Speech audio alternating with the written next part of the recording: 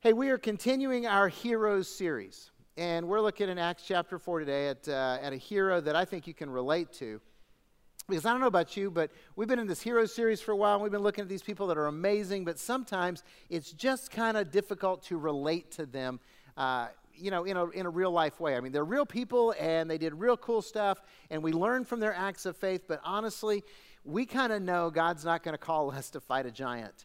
Or to walk on water, or to lead a suicide mission of 300 men against 135,000 in a military operation. That's probably not in our scope, and so we learn from them, but we can't really relate to them.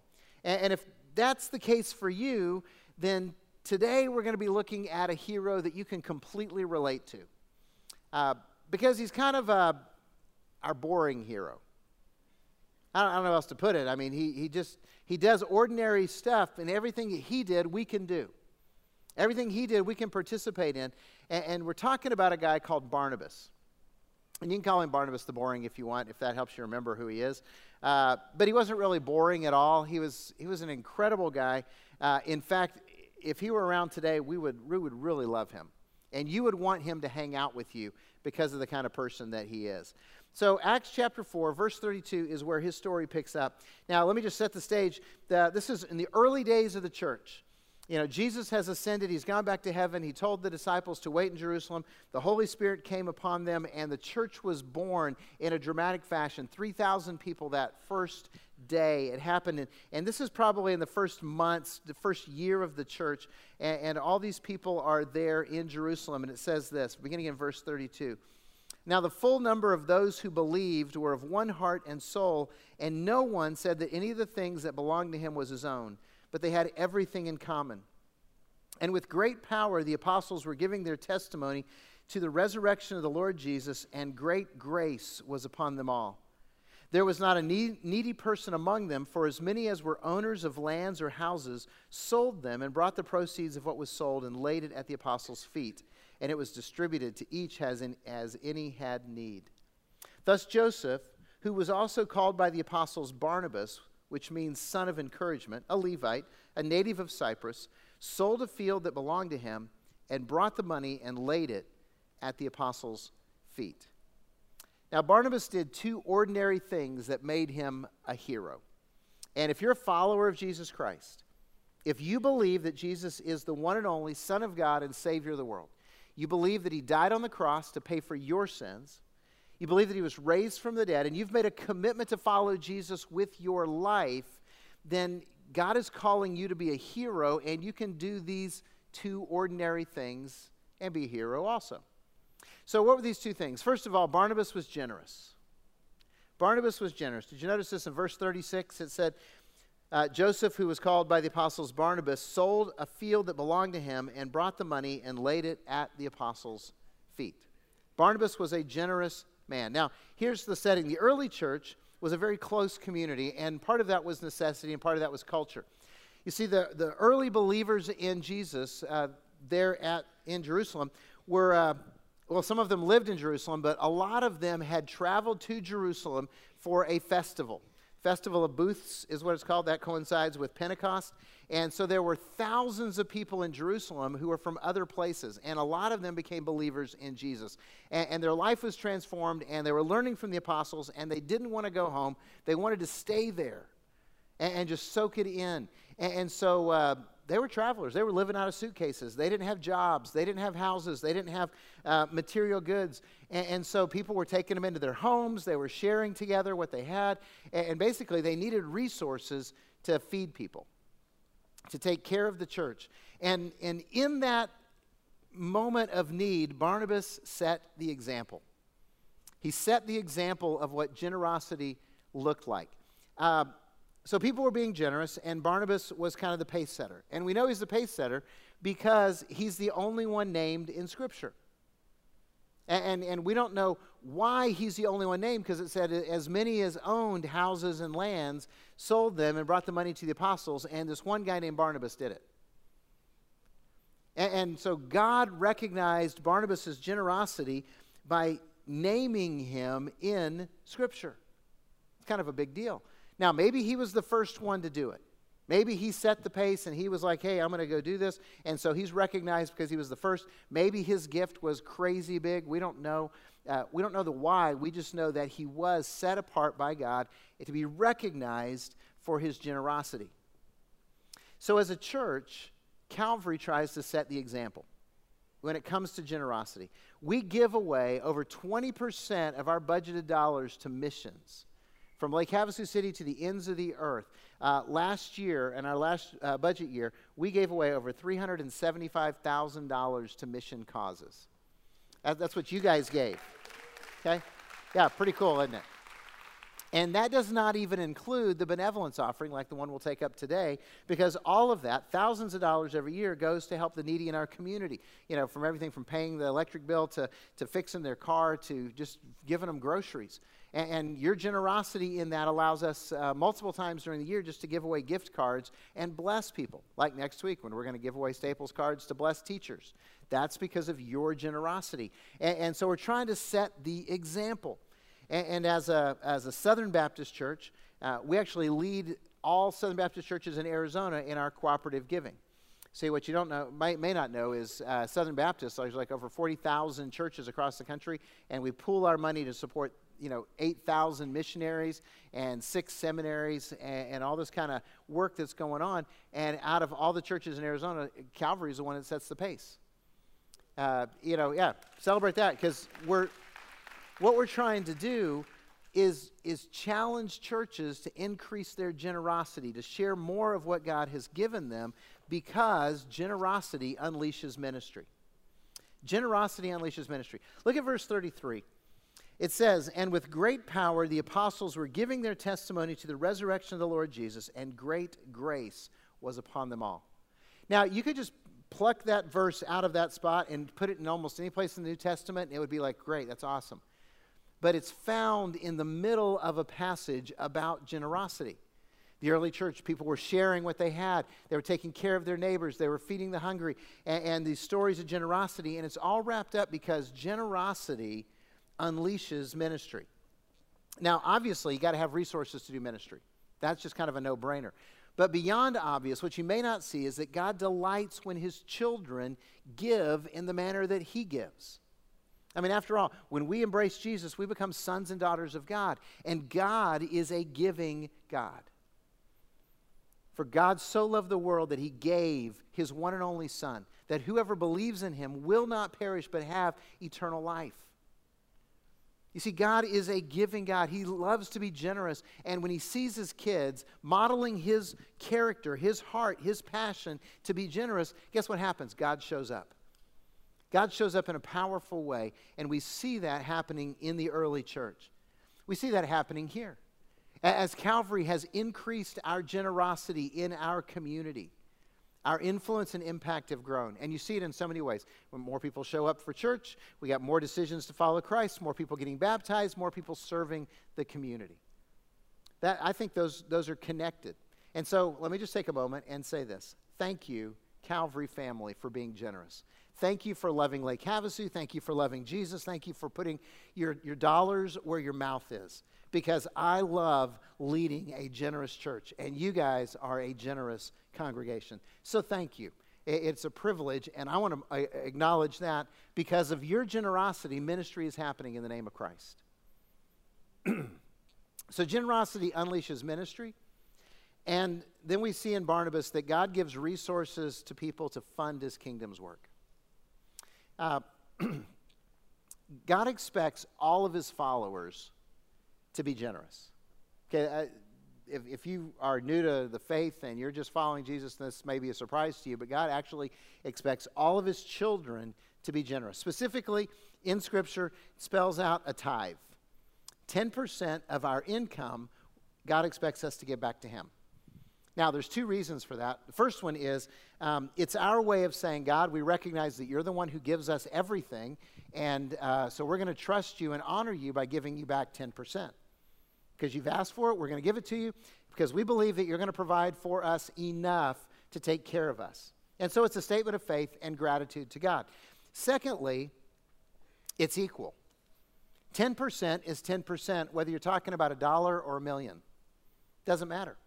It's 10%. And so it's equal. It makes the field equal. All of us can be obedient and generous in the sight of God, because if we give our 10% based on our income, hey, if your income is zero, how much is 10% of zero? Zero. You can be faithful. Even if you have no income, you can be faithful. But if your income is $100, in God's eyes, 10% of $100 is equal to 10% of $1 million. I mean, we act differently when somebody shows up with that, but God doesn't. He sees it for what it is, obedient generosity. And by the way, 10% is the beginning point of generosity in the kingdom of God. But everyone in the early church didn't have property to sell and donate. If you noticed in the text, it said, for those who had, for as many who had houses and lands. They did this. So some had property and sold it and gave it to the apostles for ministry. And here's what I want us to see. God blesses some with abundant resources so they can fund ministry in extraordinary ways, way beyond the 10%. Bill Hybels, who is the founder of Willow Creek Community Church outside of Chicago, that was like the first mega church in America, he says this: God gifts some people with the ability to make money, not so they can indulge themselves, but so they can give it away to expand God's kingdom. He calls that the gift of generosity. And here's the thing, you guys know who you are. Some of you in this room have a God-given ability to make money. Everything you do, everything you touch turns to gold. You just have that gift. And you just think you're extra brilliant, and actually you're just extra gifted. There's a lot of people in this room that wish they had that gift. Are you going to give me water? It's not dry, it's just there's a frog living right there. And I can't get the booger out. He's been bothering me all morning long. But since he brought the water, I'm going to drink it. And this is awkward, taking a drink in front of hundreds of people, watching you do that, see if you're going to spill or anything. But thank you. Wait, you were not applauding me drinking water, were you? Because that is just so wrong. So here's the thing. Some of you are like, hey, you know what? You've got this gift of making money. Others of you are envious of the people who do.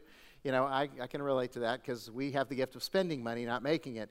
And but here's the deal. God didn't just gift you that way so you can indulge you. He gifted you that way for a purpose so that you can do extraordinary things for His kingdom's work. So God is calling everyone in this room to be a faithful, generous giver, to be a hero that way. But God is calling some in this room to be heroes of generosity, to do extraordinary things. Like, I have no doubt there's somebody in this room that could write a check and pay off the $2.9 million debt we have on Sweetwater Building. You just could do that. And there's some of you in this room that could write a check and fund new expansion that I believe God's going to have us do in the Bullhead City area and the Parker area. I just feel like every time I drive through those areas that God's saying, hey, they need a healthy church here that has a lot of the values that you have, and we're going to do that one day in God's timing and in God's placement. But when we do that, it's going to cost money to launch new campuses. And there's some of you that could fund that ministry. There's some of you that have the kind of resources that you can make a life-changing impact for generations. And here's the cool thing. Some of you already have. Some of you already have. Last year when we talked about going to Mozambique and Calvary said we're going to donate a well, drill one well. And we invited you to give. There was a family that came up and said, hey, we want to sponsor 3 wells in Mozambique. And I was like, great, that's awesome. I wrote this sermon, and after I wrote the sermon, about a week later, another family came and said, hey, we're going to do 5 wells in Mozambique. Put a check in my hand. Yeah, see, that's being heroes of generosity, because that's going to affect thousands of people that will never meet this side of eternity, but who need clean water and who need the water of life.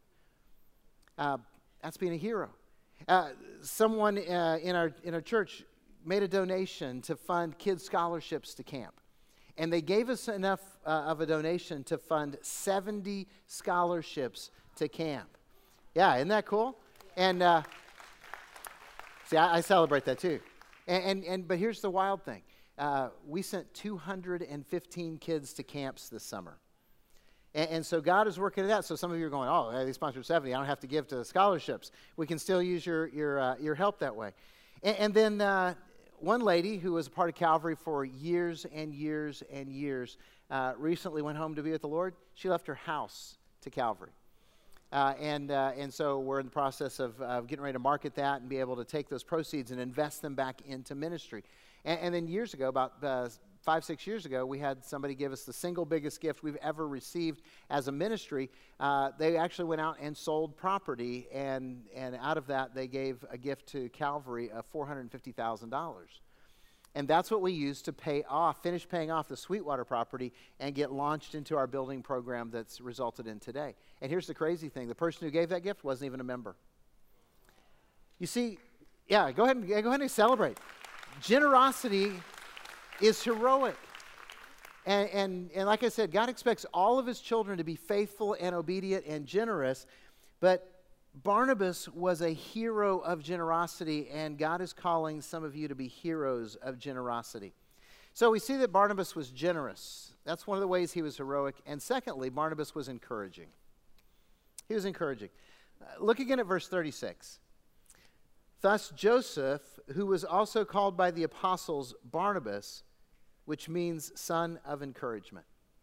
So his real name was Joseph. Barnabas was a nickname, and his nickname was son of encouragement. Think about how cool that is, because a lot of us have been called sons of something. Okay? I'm guessing it wasn't encouragement in your case, or in mine either. But it was more than a nickname. It was a lifestyle for Barnabas.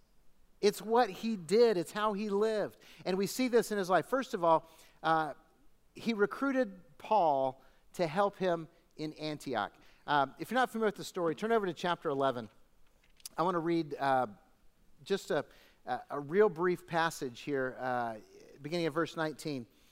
What happened is this. The church is in Jerusalem, and everybody who was saved pretty much was in Jerusalem. And they were staying together and hanging out together. They kind of missed that whole part about going to the ends of the earth. And so what God allowed to happen was a great persecution happened in the early church. And it was led by this guy named Saul, who was a Pharisee, who just hated everything about Christianity. He felt like Christianity was a perversion of Judaism.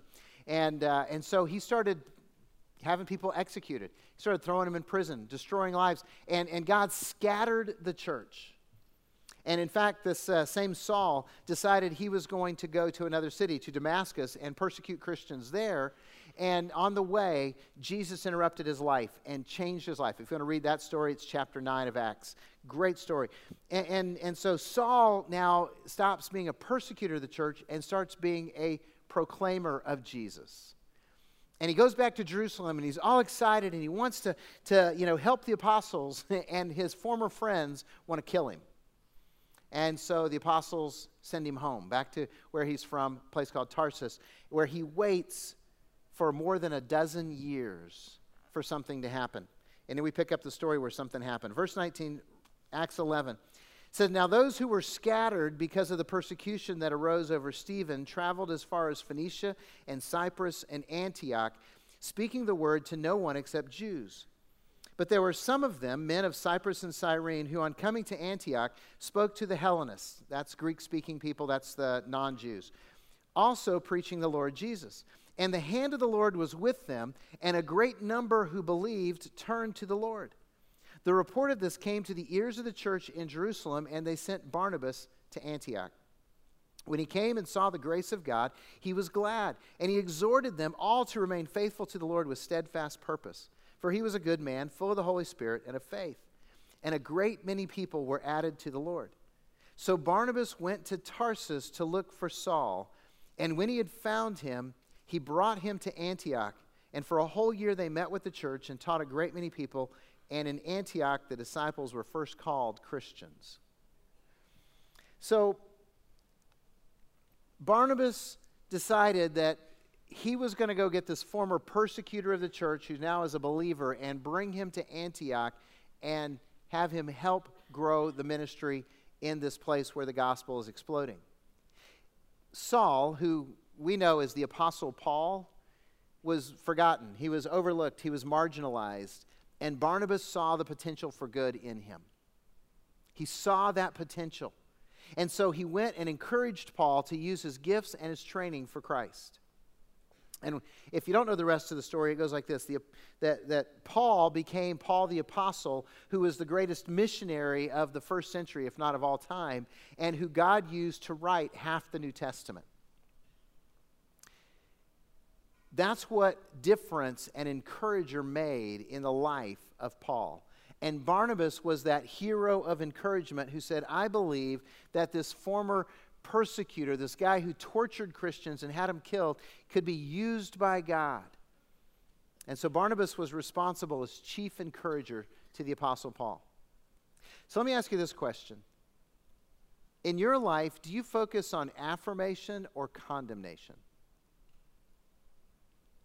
Do you see the potential for success in others, or do you just simply see their flaws and their failures?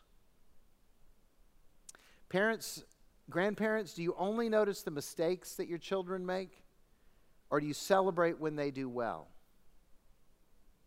You see, all of us have influence. And I know there's some of you right now who are sitting here going, I don't have any influence, it's no big deal. Every single one of us has more influence than we realize. How many of you have ever stood on the edge of a pond and tossed a rock into the water? Anybody ever done that besides me? Okay, thank you. So you know what I'm talking about. When you throw the rock into the water, I don't care if it's a big boulder or if it's a pebble, besides sinking to the bottom, what does it do? That's right. There's a ripple effect, which is really cool when the water is still and you throw it in there and you can watch that ripple effect go all the way across the pond. Your life is a ripple effect. And the impact of your life goes far beyond what you see, what you know, what you realize. And your words matter. The attitude that you live with matters. The encouragement or discouragement that you bring to bear matters. So are you encouraging or are you discouraging those around you? Are you encouraging them to follow God or to fall away from God? Are you encouraging them to live out their passions, or are you just telling them what a failure they're going to be? You see, you've got influence. And we see that Barnabas was an encourager because he went and recruited Paul. And we also see that Barnabas was an encourager because he gave John Mark a second chance. Flip over a couple more chapters to Acts 15. I'm going to look at the very end of that chapter in just a moment. Again, let me tell you what happens between 11 and 15. Barnabas and Paul are called by the Holy Spirit and sent out by the church in Antioch to go on the very first missionary journey. And they have an incredible journey. They have success everywhere they go. People are saved. Churches are started. They just do this wonderful thing. And they took with them, obviously some people, but one of them was this guy named John Mark. And about a third of the way into the trip, he got homesick. He was a young man, and he went home. He bailed on him. And so they come to they come back from the trip, and they're all excited because most of the people who trusted Christ were Greeks. They were non-Jews. And then they went to Jerusalem because there were some people in the church who felt like for you to accept Jesus, you had to become a Jew first. And Barnabas and Paul thought, nah, you just need Jesus. And so they came to the apostles, and they both of them kind of had a court case, and they pled their case. If you want to read it, it's Acts 15. And the apostles said, nope, all you need is Jesus. It's just Jesus, nothing else. You don't have to become a Jew. You don't have to do anything else. It's just you trust Jesus, and you have eternal life. And so then the story picks up, verse 36. Acts 15. And after some days, Paul said to Barnabas, let us return and visit the brothers in every city where we proclaim the word of the Lord and see how they are. Now Barnabas wanted to take with them John called Mark. But Paul thought best not to take with them one who had withdrawn from them in Pamphylia and had not gone with them to the work. And there arose a sharp disagreement, so they separated from each other. Barnabas took Mark with him and sailed away to Cyprus, but Paul chose Silas and departed, having been commended by the brothers to the grace of the Lord. Barnabas gave John Mark a second chance, but Paul didn't want to. Paul said, look, I don't want to take the quitter with us. He's a baby. He got homesick, whatever. I don't want him there. He bailed on us. I don't want that kind of attitude on my team. We're not taking John Mark. Barnabas says everybody deserves a second chance. We're going to take John Mark. They couldn't agree. They split up. Both continued serving God, but they split up. Now, here's the thing. Historically, we know that Barnabas was right and Paul was wrong. Barnabas was right. You know how we know Barnabas was right? Hey, do you guys know the names of the four Gospels? Matthew, Mark, Luke, and John. Guess who wrote Mark? You guys are going, Mark? Yeah. John Mark, the quitter, the guy that Paul wouldn't take with him on his journey, God used to write one of the Gospels telling the story of Jesus' birth and death and resurrection. Second reason we know that Barnabas was correct is from the Apostle Paul. Because in one of his last letters, he's writing from Rome, he's in jail, and in 2 Timothy 4:11, he says, "Send Mark to me, for he is very useful to me in ministry." Send him to me. Yeah, remember that boy that quit, that I wouldn't take on the missionary journey? He's useful to me for ministry. Send him to me. See, the truth is we all need a second chance. We all need second chances. Every one of us has screwed up. We've failed. We've quit. We've blown it. And we all need the grace of God and that wonderful second chance. And thankfully, we serve a God of endless second chances. 1 John 1:9. If we confess our sins, God is faithful and God is righteous to forgive us our sins and to purify us of all unrighteousness. What an amazing promise from God. His grace is enough for us. So it doesn't matter where you are, how you've messed up, how you've blown it, how you've failed. God's second chance is waiting for you. And I praise God for his second chances. Calvary is a church full of people who are enjoying God's second chances. Some of us are on our 27th second chance. But that's okay. We serve a God of second chances. Barnabas was a second chance kind of guy. Are you? Are you a champion of forgiveness? Do you always remind people that we serve a God that redeems from our deepest brokenness?